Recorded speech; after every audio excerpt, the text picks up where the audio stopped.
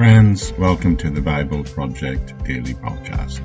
The project is to work eventually through the whole Bible, chapter by chapter, verse by verse, taking alternate books from the Old and the New Testament as we progress.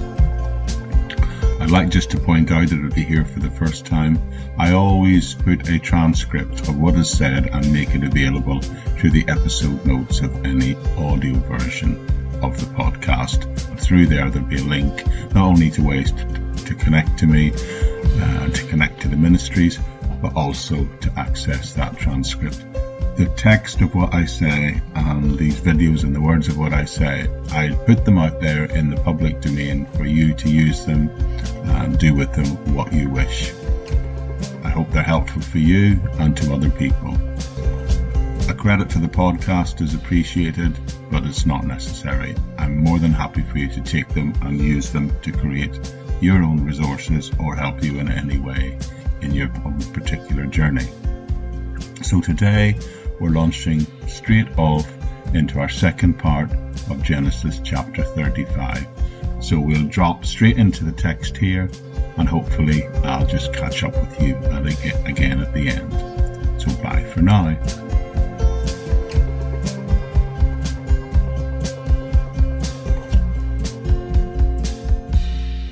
Hi friends, here we are back again, and we're in part 2 of this section looking at Genesis chapter 35, which I've entitled our overview of this chapter, The Ups and Downs of Life.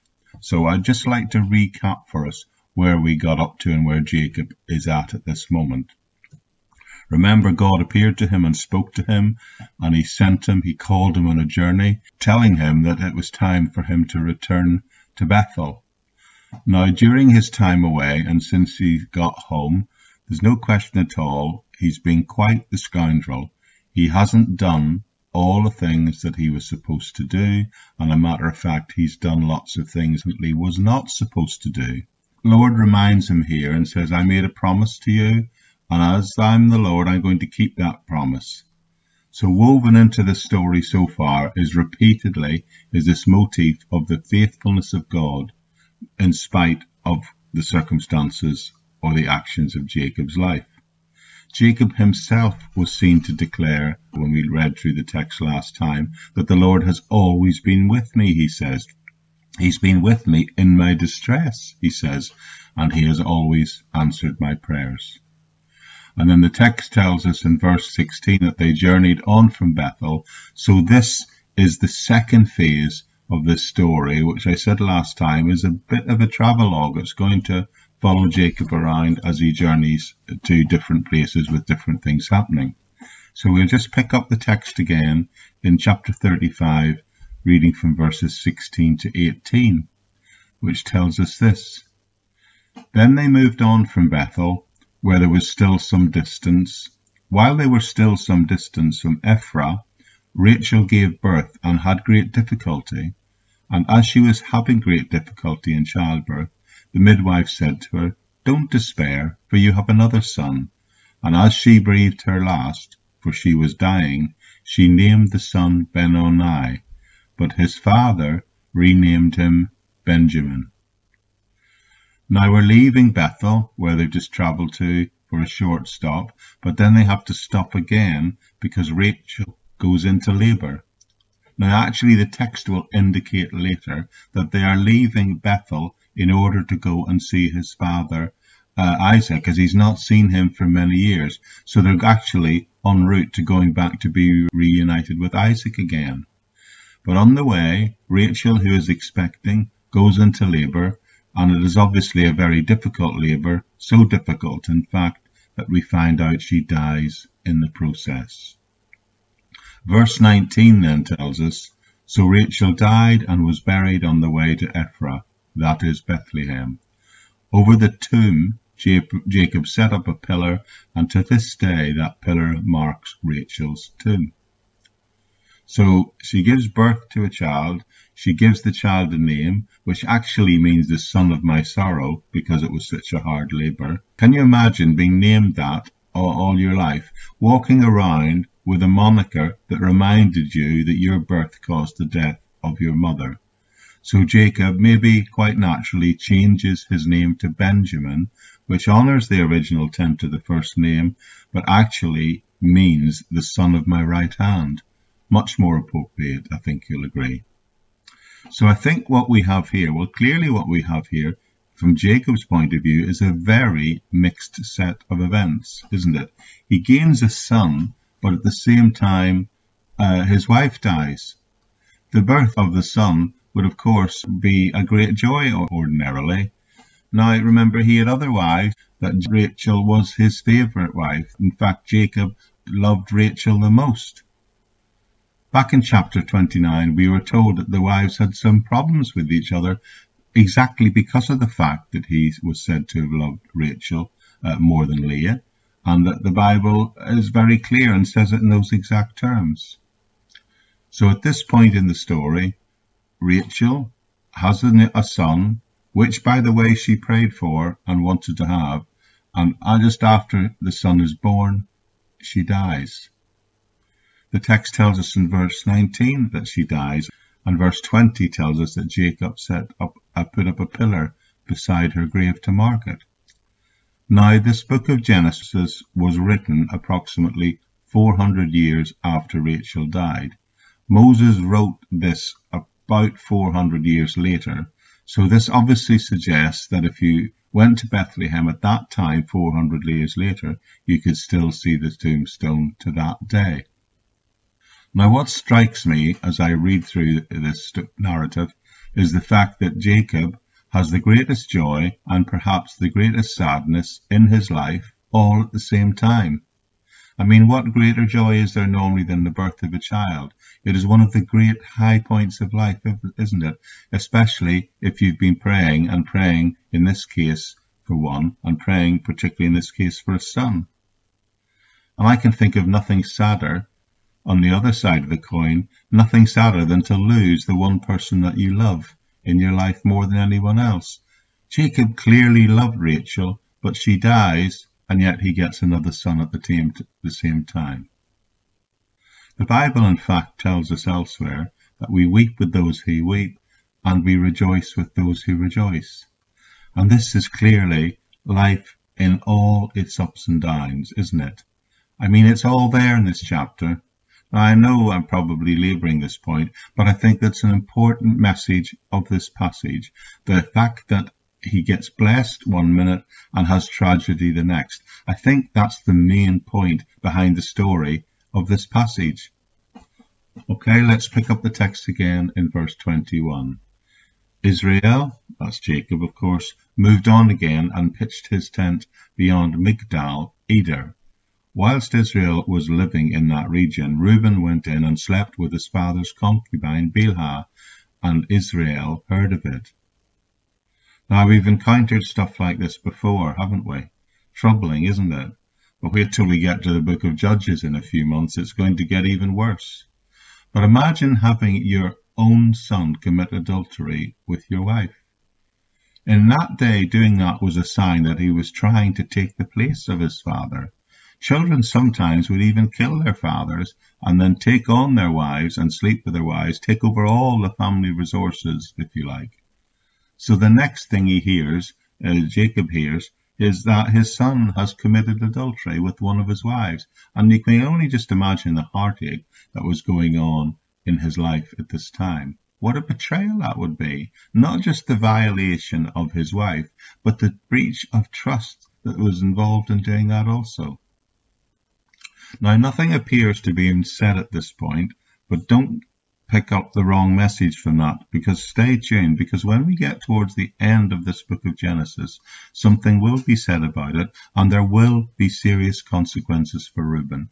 It's just not addressed in the narrative here. So this will in fact turn out to be very bad news for Reuben, very bad indeed. But moving on in the text, the next verse gives us the final list of Jacob's sons, and it tells us, Jacob had 12 sons. The sons of Leah were Reuben, the firstborn of Jacob, Simeon, Levi, Judah, Issachar, and Zebulun. The sons of Rachel, Joseph and Benjamin. The sons of Rachel's servant Bilhah, Dan and Naphtali, and the sons of Leah's servant Zilpah, Gad and Asher. These were the sons of Abraham who were born to him in Paddan Aram. So verse 27 concludes the narrative text of this chapter. So we see this final position of the family and the generations of Israel, Jacob, and how they're apportioned among the 4 wives. But we'll just quickly conclude the narrative of this chapter, where it says, Jacob came home to his father Isaac in Mamre near Kiriath Arba, that is Hebron, where Abraham and Isaac had stayed. Isaac lived 180 years, then he breathed his last and died, and was gathered to his people, old and full of years, and his sons Esau and Jacob buried him. So finally Jacob arrives at his father's house in Mamre, which helpfully we're told is another name for Hebron, and this is located south of Jerusalem. This has to be, or should have been, one of the outstanding moments in his life. He's been gone for 30 years. He was out of the land for 20 years, and he's been back in the land of Canaan for 10 years, but he hasn't seen his father yet. And then finally, after 10 years back in the land, he gets to meet his father again, and that promise that would happen is fulfilled. This has to be a moment of great joy and celebration. He has been reunited to his father, from whom he was separated for 30 years. And the passage then closes us by telling us Isaac breathed his last and died, and that Jacob and his brother buried him. Get this, the great reunion is in verse 27, and by verse 28, Isaac, his father, is dead. Now, we don't know the length of time they were together, but the text kind of suggests to me that it wasn't very long. So again, there is great joy in one verse, and then great sadness in the next. And the text describes it as he was gathered to his people. That's an interesting little phrase. It's the Old Testament way of saying that someone has died and that they've gone to be with Abraham and his forefathers.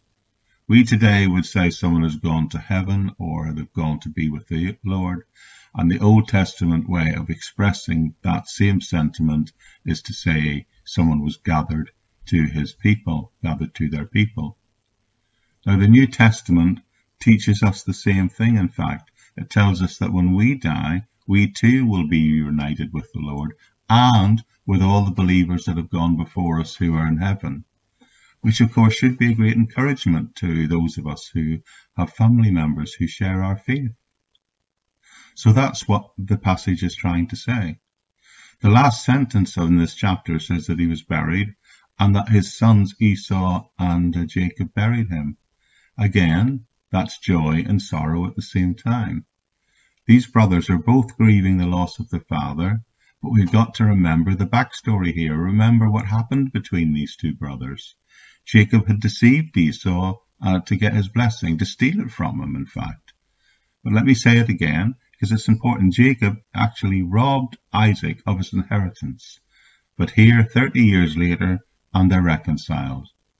So they're reconciled and they come together as a family, but it's also a sad day because they come together as a family and very soon, together as a family, they bury their father.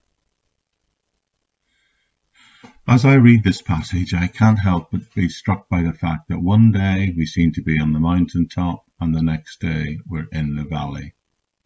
I'd sum it up in this whole chapter, in fact, by saying that Jacob returned to Bethel, yes, to fulfill the vow, and on the way, when he stopped, God visited him, reassured him of his promises, which must have been an incredible comfort. And he has another son, which is remarkable, an occasion for joy, but then he sees his wife die, Rachel die at the same time, his beloved wife Rachel, and then he meets with his father, which is a great joy, because to meet with him before he passes from this world, but then very soon after that, he dies. So great joy, great comfort and in one hand, and great sadness in the other. But also along the way, throughout this journey, Jacob has been reassured of God's promises, and God has reminded him of those promises, even the big one that he's going to give him this land. Nothing of the bad stuff that he has done in his life is going to change that. God says, I'm going to throw in another extra sign, being that you're going to see your father before he dies. An extra blessing. All these things are great blessings promised to him.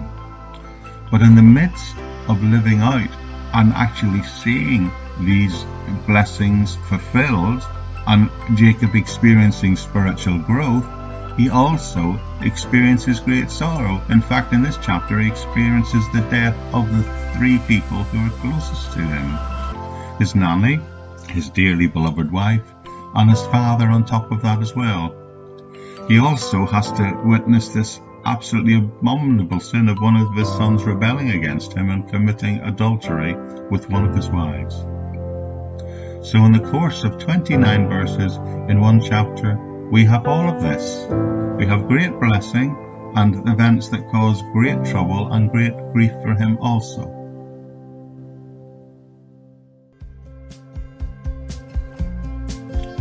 So I want to conclude our overview of this chapter by making a couple of observations. And that is, life is filled with celebrations and joy, as well as funerals and failures. As Christians, we are not exempt from the downturns of life. Christians can get sick, Christians can die, Christians can have trouble at home, Christians can have trouble at work. Christians will experience loss of loved ones.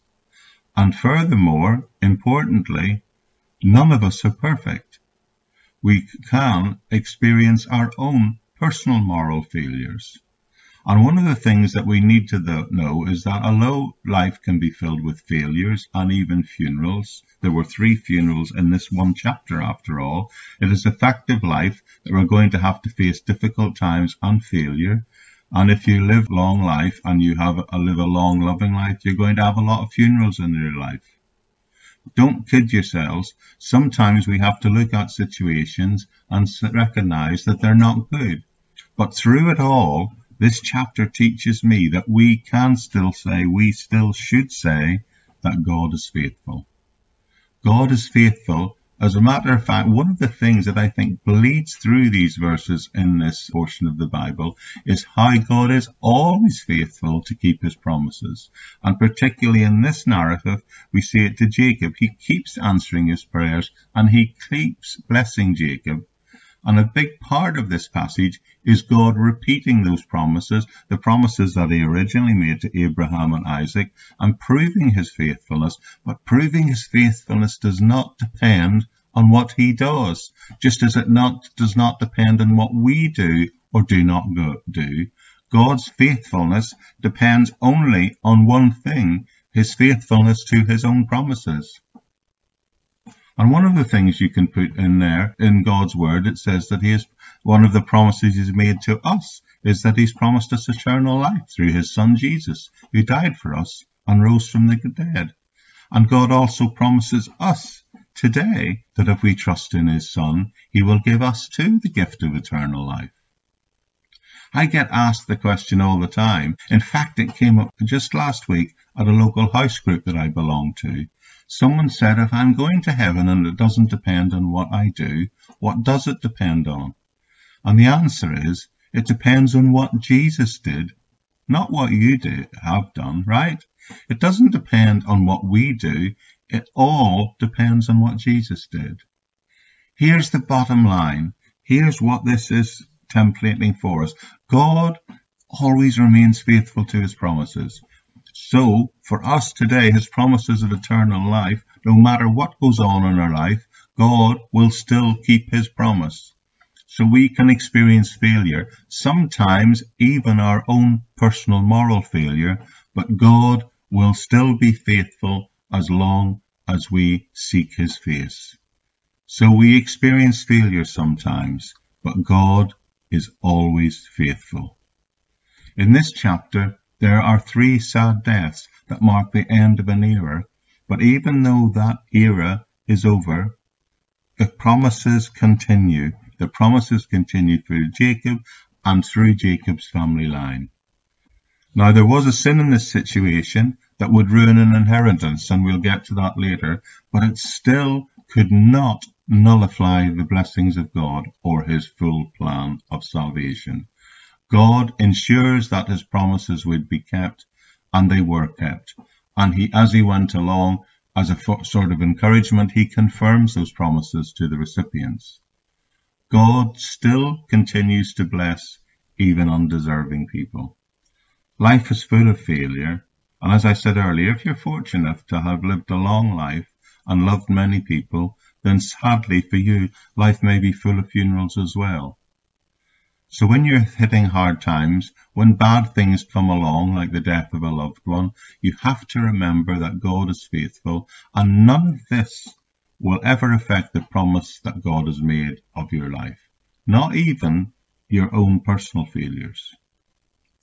And one last point, friends.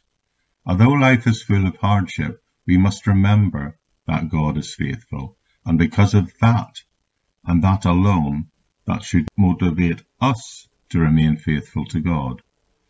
I think that's really the implication of what is going on here. It's illustrated in this story by Jacob returning to Bethel.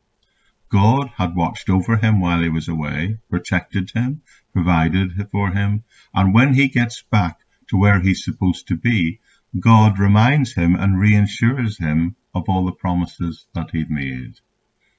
There's no getting away from it, friends. We're in a spiritual struggle. Life at times can be tough, so we dare not let our guard down for even just a minute.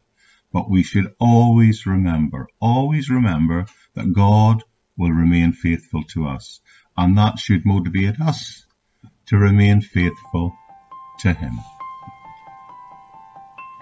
Okay, friends, there we are. That's it for today. We'll close off chapter 36, and we'll be launching out on we're closing off chapter 35, and we'll be launching out on chapter 36 tomorrow, which I believe is the final chapter covering the life and history of Jacob. Now, I'd like to remind you that you have access to loads more material and teaching resources in various places, and there's links to all of them: my YouTube channel, my Facebook page, and importantly, my Patreon website, which is the place that if you want to, you can support this ministry by becoming a patron of it for as little as £2 a month. On there you'll find resources and materials that don't appear anywhere else, but discipleship courses, things like that, and talks I do in other environments. But also, it's the place where you can ensure that this work remains freely available on all the platforms it is, and we can continue to do so into the future. But that's it for today. I do hope you've enjoyed our time together, and I do hope you're benefiting as much as I am from getting this idea of studying the Word of God, not just reading it, but studying the Word of God and making it part of the rhythm of your daily lives. And if you are, that's great, because then you'll be able to join back with me again tomorrow, won't you? But I'd just like to close, before I close, say thank you. Thank you so much to each and every one of you who've chosen to go on this journey with me. I'm aware there are thousands of us now, and I'm so grateful to God for that, and I'm so grateful to you for that. I'm particularly grateful if you take the time to prayerfully support this work, because your prayerful support is the main encouragement to me. But anyway, that's it for today. We're back here. It'll be tomorrow for you, maybe very soon for you also. So I look forward to us getting face to face again on the Bible Project Daily Podcast. Bye bye for now.